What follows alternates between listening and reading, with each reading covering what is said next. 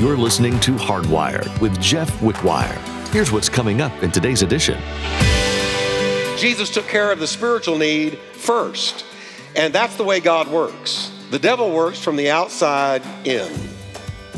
He comes at you from outside in, but God works from the inside out. You become born again. When you get born again, you experience the born again, spirit-filled, your whole nature being changed by the Holy Ghost. That's the beginning, and God begins to leaven the whole lump. He begins to change the whole life. With all of the pain and suffering that we experience in our world today, it's easy to get caught up on our physical needs. We get so focused on fixing what's right in front of our eyes that we forget what truly fixes everything. Today, Pastor Jeff wants you to know that if you want to fix the mistakes that are holding you back, you need to give your heart to Jesus. There's nothing that you could ever do on your own to fix it all. Only the perfect grace of God can. Change your circumstances by the power of God. Well, let's join Pastor Jeff in the book of Mark, chapter 2, as he begins his message. He ain't heavy, he's my brother. We're continuing through Mark's gospel. And you know what I want to do with this is I'm just trying to get as close to Jesus through the word as I can. How many of you want Jesus? I mean, Jesus. That's why we're here, isn't it? Jesus. How many of you want to grow in Jesus? Can you say with Paul that I may know him? Well, Paul already knew him. He's saying that I may progressively come to know him more and more and more. He's basically saying, I can't get enough of Jesus. That's what he's saying. Well, you find Jesus in the scriptures, and we're taking a journey through Mark with Jesus. And let's look now. Here's Mark chapter 2, verse 1.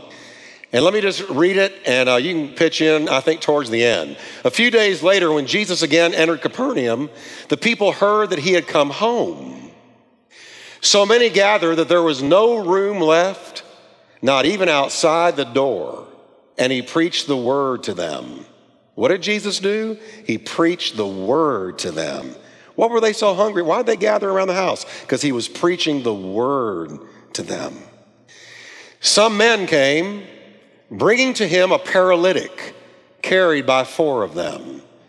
Since they could not get him to Jesus because of the crowd, look what they did. They made an opening in the roof above Jesus, and after digging through it, lowered the mat the paralyzed man was lying on. Can you say with me, desperate faith? That's desperate faith. That's determined faith. When Jesus saw what, everybody? Their faith. He said to the paralytic, son, your sins are forgiven. Now, some teachers of the law were sitting there, and they always are, thinking to themselves. And here's what they were thinking. Why does this fellow talk like that? He's blaspheming. Who can forgive sins but God alone? Immediately, Jesus, what does it say? He knew. He knows what you think. He knew in his spirit that this is what they were thinking in their hearts. And he said to them, why are you thinking these things? Which is easier, to say to the paralytic, your sins are forgiven, or to say, get up, take your mat, and walk?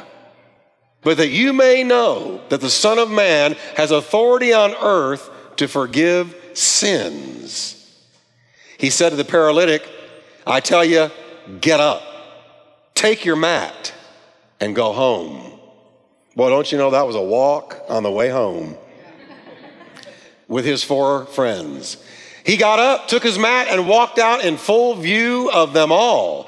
This amazed everyone, and they praised God, saying, read it with me, everybody, we have never seen anything like this. Amen. This is a great story, and we're going through Mark. I've told you a few things about Mark to kind of orient you to the book. It is the gospel of immediacy. Matter of fact, in these 12 verses, I found 3 immediatelys. It reads like a newspaper. If you want to tell somebody who's just been born again what book to read in the Bible, I would say either Mark or John. Matthew and Luke focus far more on the teachings of Jesus. Mark focuses on the actions of Jesus. And it's at breakneck speed. I forget how many, I think 46 times the word immediately, something like that, is in the book of Mark. Immediately this, immediately that. Mark is showing us a Messiah who has a goal, who is on the move, who is headed towards the cross, who knows exactly what he's there for. So you hear him, he immediately this, he immediately that. The gospel of immediacy. Now, I wanted to pull out a few of the miracles. It's not all we're going to look at in Mark, but a few of the miracles because of what they reveal about Jesus. And I don't know about you guys, but the older I get, the more it all just boils down to me, to Jesus. Why are we here? Jesus. Who changed you? Jesus. Who died for you? Jesus. Who's coming back? Jesus. It all just boils down to Jesus. Now, here, let me show you what we learn about Jesus. First of all, it begins with a man who couldn't help himself. He could not help himself. The Bible says he was a paralytic. Now, we don't know what did it, except Jesus lets us know it had something to do with sin. All sickness does not come from a sin in someone's life, but some sickness does. And Jesus, when he sees this man, and I'm jumping ahead, but just to kind of cover this, when he sees the man being God, he immediately scanned him with his X-ray vision and saw the root of the problem. And the root of the problem was that he was a paralytic from some sin, because Jesus said first, your sins are forgiven you. Then he healed him. So the man's need was not just physical, it was spiritual. And Jesus took care of the spiritual need first. And that's the way God works. The devil works from the outside in. He comes at you from outside in. But God works from the inside out. You become born again. When you get born again, you experience the born again, spirit-filled, your whole nature being changed by the Holy Ghost. That's the beginning, and God begins to leaven the whole lump. He begins to change the whole life. But it begins within you. Now, he looked right into this man, and he knew exactly what his need was. His greatest need was spiritual. His greatest need was forgiveness. Now, he's a paralytic, and when I see this, I don't know if he was quadriplegic, I don't know if he was paraplegic, but he was on a stretcher. So something bad had happened to this man, and he apparently had been this way for quite some time, and he had friends without whom he would never have been healed. He had friends. And when I picture this guy, he can't help himself. He's paralyzed. He's on a stretcher. He's at the beck and call of other people. He's got to have other people taking care of him. In our day, he'd be in an institution of some kind or being taken care of in a home by others. But when I look at him and he can't help himself, I realize that so much of our world is paralyzed like him if you look at it this way. Paralyzed in the sense that you feel helpless. Maybe an addiction has a grip on you and you feel helpless. He ain't heavy. He's my bro. He ain't heavy. He's my brother. Because that's what these four men are going to show. You can have an addiction to a drug, and it's got a grip on you, and you feel helpless. And if somebody doesn't pray for you or help carry you, you're just not going to get healed. And I'm speaking not just to those who feel this way, but to those who know somebody this way. Because you're either in this man's place or you're in the place of his friends, where you're either going to be the helper or the helpee. But either way, we're all in one of those two categories. Depression may have a grip on you. Do you know how many Christians experience depression? Do you know depression is almost one of those things you don't talk about in church because everybody says, well, you ought to have the joy of the Lord and what's the matter with you, and snap out of it, and they don't really understand the grip that depression can get on you. And so depression is one of those things you just don't tell people how you feel. Oh, I feel wonderful, and you go out and you die by the time you're in the car because you feel depressed. Or maybe a fear has got a hold of you and you have fought that thing and you don't know how to get out of it. It's just got a grip on you. Or what about loneliness? So many Christians are lonely. You know, I read a story the other day. This reporter went into an apartment complex and he began to interview people. He began to interview people doing a study and a story on loneliness. And here's what he was told by one woman in there. I go to the mall every day and I act like I'm shopping every day just so that one of the salespeople will come up and talk to me. Loneliness. You can be alone and not lonely, or you can be in a crowd and be lonely. What about lost? Lost people are everywhere. And the thing about their lostness, spiritual lostness, is the worst lostness of all because you don't know you're lost. So people are paralyzed in many, many different ways. I deal with people all the time, very regularly, too regularly, who are hooked on drugs. And they just need somebody to say, you know what, I'm going to carry you. You're not heavy. You're my brother. You're my sister. Christians get hooked on drugs. Christians get lonely. Christians get depressed. Christians deal with fear. Christians are human beings who happen to be saved, and they're trying to work out their salvation with fear and trembling, but it doesn't mean everything is peachy.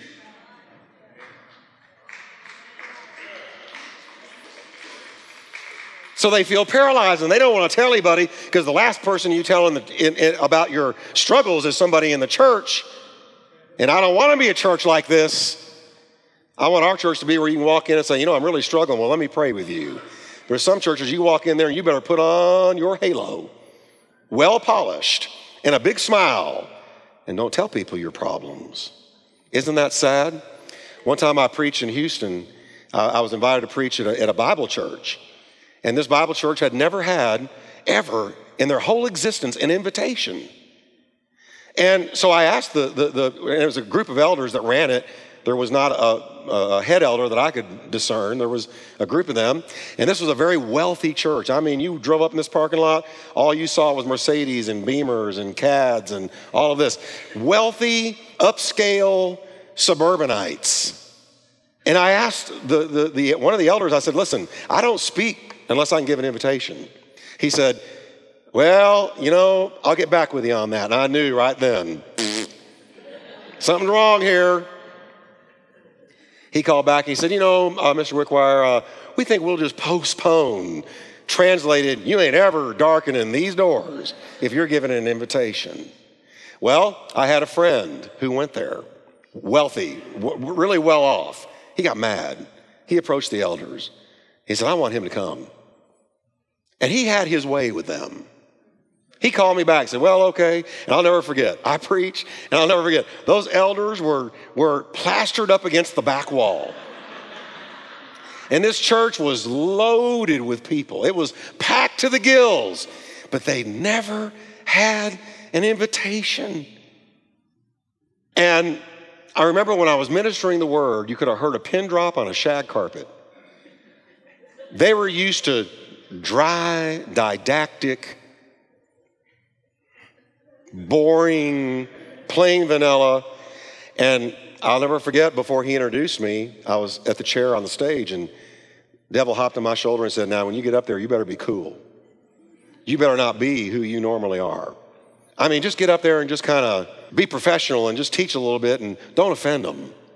And you know, listen, the devil will try to intimidate you at the most opportune times. The Holy Spirit said two words to me: be yourself. So I got up there to open up the Bible, and I said, here's what I'm going to preach on. I started preaching. I mean, I did this. I paced, and they were stunned. Those elders looked like somebody had pushed them into the sheetrock. And then I said, I want you to stand up. And I said to these wealthy lawyers, doctors, CPAs, I said, some of you need Jesus into your heart. And I'm inviting you to come down and ask Christ to save you and deliver you. Suddenly, there was a stampede. Kathy was there. A stampede. There was no room in the altar. And these wealthy, successful, educated, intelligent people, it turned out in some areas in their life were paralyzed. Tears ruining the makeup of so many of these women. I went down to one of them and she said, real quietly to me, I've been considering suicide. We began to pray. We couldn't get through everybody. We finally, an hour after I gave the invitation, had to leave. The elders were speechless, dumbstruck. What are they going to do? Jesus moved. They followed us to my friend's house, knocking on the door. We didn't get prayed for. Seriously. I'm telling you, there is a need and a hunger and a desire that is almost desperate on the heart of people. They want Jesus. They don't want dry, dead religion. They want Jesus. So it makes me think of this man. How many people are paralyzed on the inside?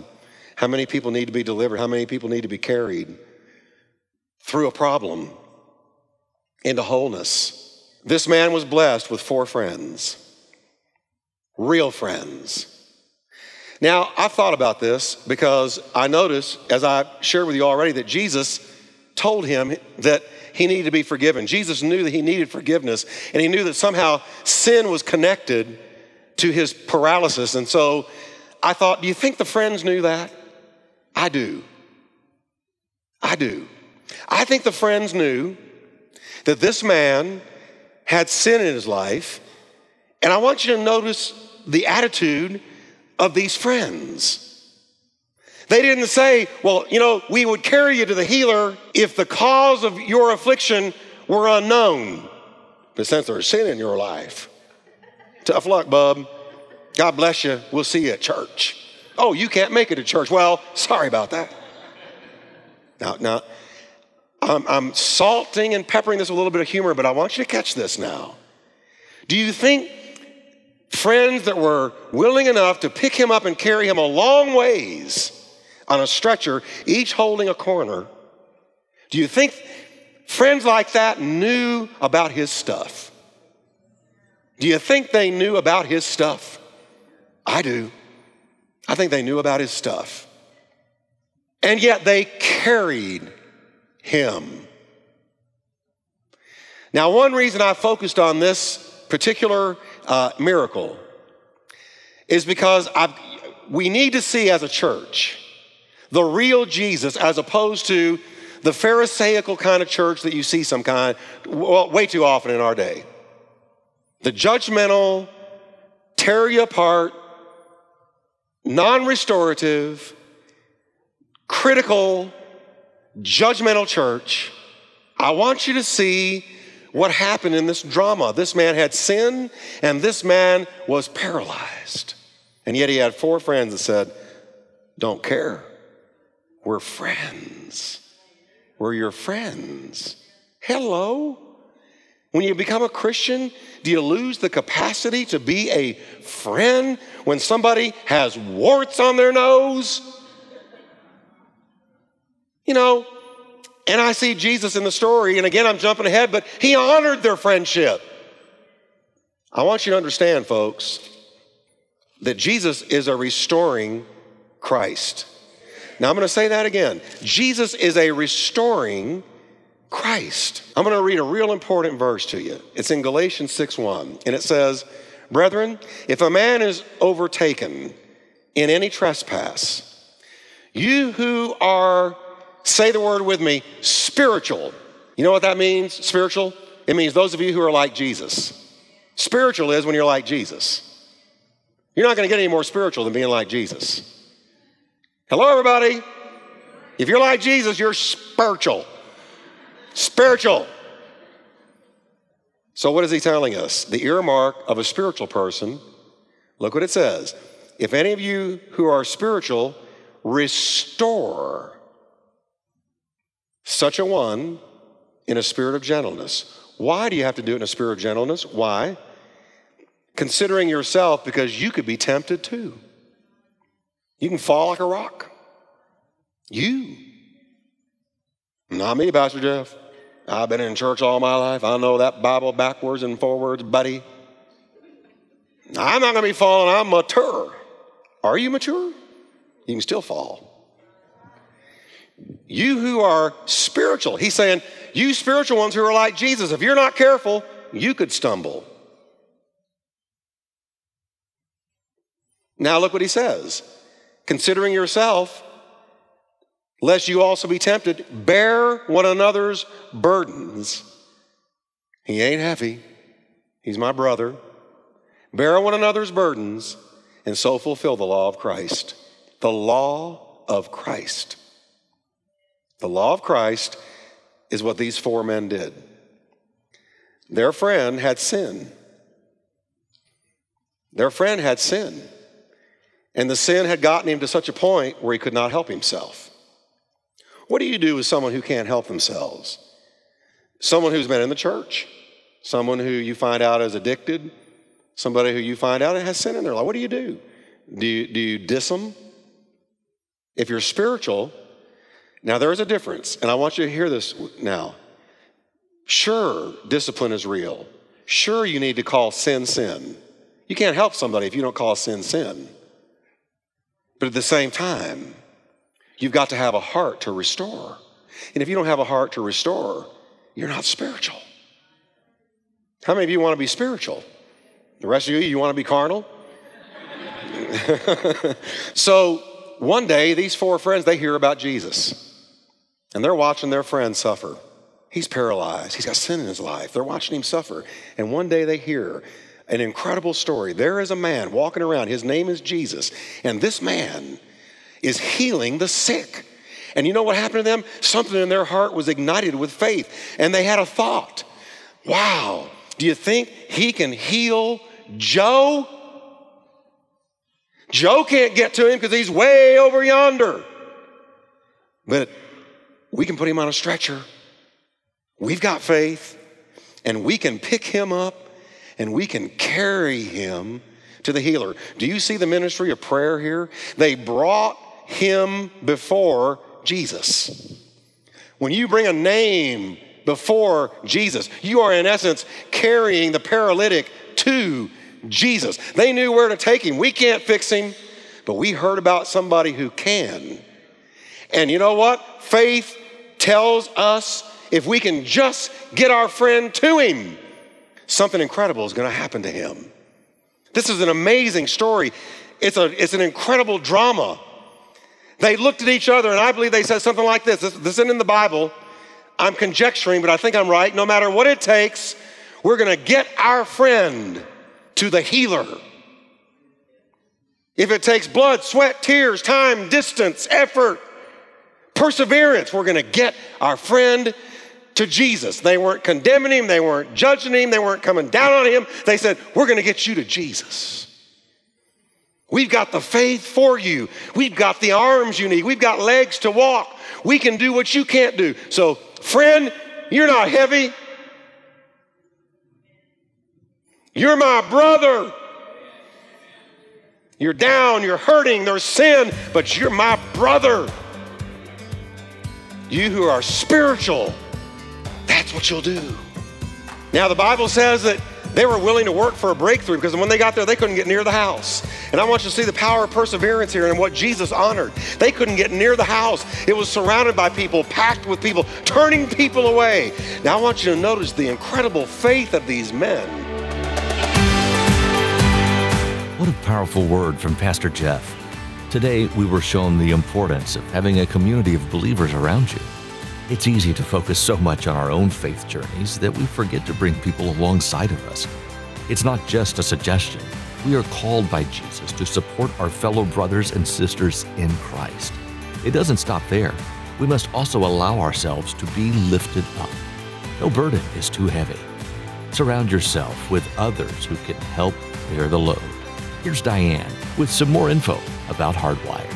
You've been listening to Hardwired with Jeff Wickwire. Would you be interested in helping support this ministry as we further the gospel? All you have to do is text 817-484-4767 and enter the word GIVE to donate. We're so grateful for your continued support in listening to this program and also investing in the ministry. Once again, text GIVE to 817-484-4767 4767 to give. Here's Daniel one more time with a sneak peek about the next edition. In the next installment of Hardwired, Pastor Jeff wants you to know that if you want to seek after the heart of God to the fullest, you need to bring others alongside of you. It doesn't matter how big or small your transgressions are, they will never be too heavy for the Lord. Stop trying to make everything happen on your own and let God do the work. Grow in your closeness with Him by allowing fellow believers to help usher you into His presence. That's all we have for today's edition of Hardwired with Jeff Wickwire. If you'd like a copy of today's message, you can download it from our website, hardwired.org. Be sure to tune in again as Pastor Jeff continues teaching through the book of Mark next time on Hardwired.